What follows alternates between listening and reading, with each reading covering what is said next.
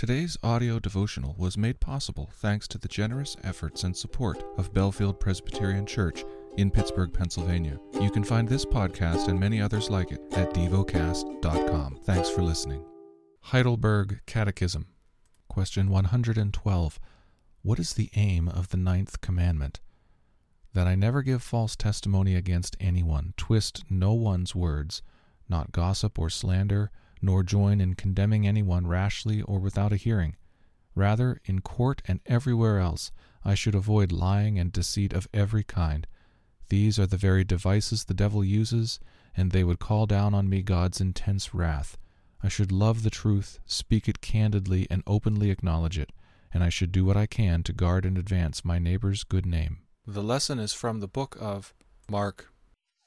Chapter 15. And as soon as it was morning, the chief priests held a consultation with the elders and the scribes and the whole council. And they bound Jesus and led him away and delivered him over to Pilate. And Pilate asked him, "Are you the king of the Jews?" And he answered him, "You have said so." And the chief priests accused him of many things. And Pilate again asked him, "Have you no answer to make? See how many charges they bring against you?" But Jesus made no further answer, so that Pilate was amazed. Now at the feast he used to release for them one prisoner for whom they asked. And among the rebels in prison who had committed murder in the insurrection, there was a man called Barabbas. And the crowd came up and began to ask Pilate to do as he usually did for them. And he answered them, saying, "Do you want me to release for you the king of the Jews?" For he perceived that it was out of envy that the chief priests had delivered him up. But the chief priests stirred up the crowd to have him release for them Barabbas instead. And Pilate again said to them, "Then what shall I do with the man you call the king of the Jews?" They cried out again, "Crucify him!" And Pilate said to them, "Why, what evil has he done?" But they shouted all the more, "Crucify him!" So Pilate, wishing to satisfy the crowd, released for them Barabbas, and having scourged Jesus, he delivered him to be crucified.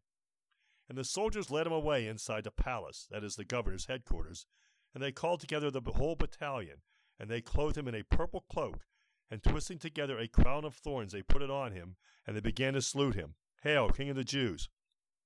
They were striking his head with a reed, and spitting on him, and kneeling down in homage to him. When they had mocked him, they stripped him of the purple cloak, and put his own clothes on him, and they led him out to crucify him. And they compelled a passer-by, Simon of Cyrene, who was coming in from the country, the father of Alexander and Rufus, to carry his cross. And they brought him to the place called Golgotha, which means place of a skull. And they offered him wine mixed with myrrh, but he did not take it. And they crucified him, and divided his garments among them, casting lots for them to decide what each should take. And it was the 3rd hour when they crucified him. And the inscription of the charges against him read, "The King of the Jews." And with him they crucified 2 robbers, one on his right and one on his left. And those who passed by derided him, wagging their heads and saying, "Aha! You who would destroy the temple and rebuild it in 3 days, save yourself and come down from the cross." So also the chief priests and the scribes mocked him to one another, saying, "He saved others, he cannot save himself. Let the Christ, the King of Israel, come down now from the cross, that we may see and believe."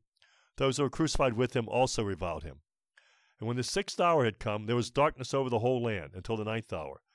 At the 9th hour Jesus cried with a loud voice, "Eloi, Eloi, lema sabachthani," which means, my God, why have you forsaken me?" And some of the bystanders, hearing it, said, "Behold, he is calling Elijah." And someone ran and filled a sponge with sour wine, put it on a reed, and gave it to him to drink, saying, "Wait, let us see whether Elijah will come to take him down." And Jesus uttered a loud cry and breathed his last. And the curtain of the temple was torn in two from top to bottom. And when the centurion who stood facing him saw that in this way he breathed his last, he said, "Truly this man was the Son of God." There were also women looking on from a distance, among whom were Mary Magdalene, and Mary the mother of James the younger, and of Jose and Salome. When he was in Galilee, they followed him and ministered to him, and there were also many other women who came up with him to Jerusalem. And when evening had come, since it was the day of the preparation, that is, the day before the Sabbath, Joseph of Arimathea, a respected member of the council, who was also himself looking for the kingdom of God, took courage, went to Pilate, and asked for the body of Jesus. Pilate was surprised to hear that he should have already died. And summoning the centurion, he asked him whether he was already dead. When he learned from the centurion that he was dead, he granted the corpse to Joseph. Joseph brought a linen shroud, and taking him down, wrapped him in the linen shroud, laid him in a tomb that had been cut out of the rock. And he rolled a stone against the entrance of the tomb. Mary Magdalene and Mary, the mother of Jose, saw where he was laid.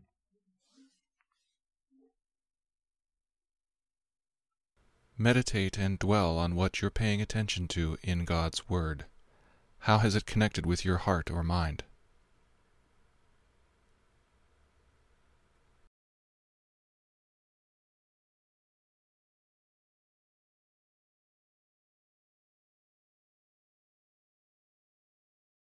Pray to God freely about what has moved you today. Turn your thoughts to Him and enjoy His presence. We offer the following as prayer topic suggestions. For fellowship with the risen Christ. For those who are grieving. Thank you for listening to DevoCast.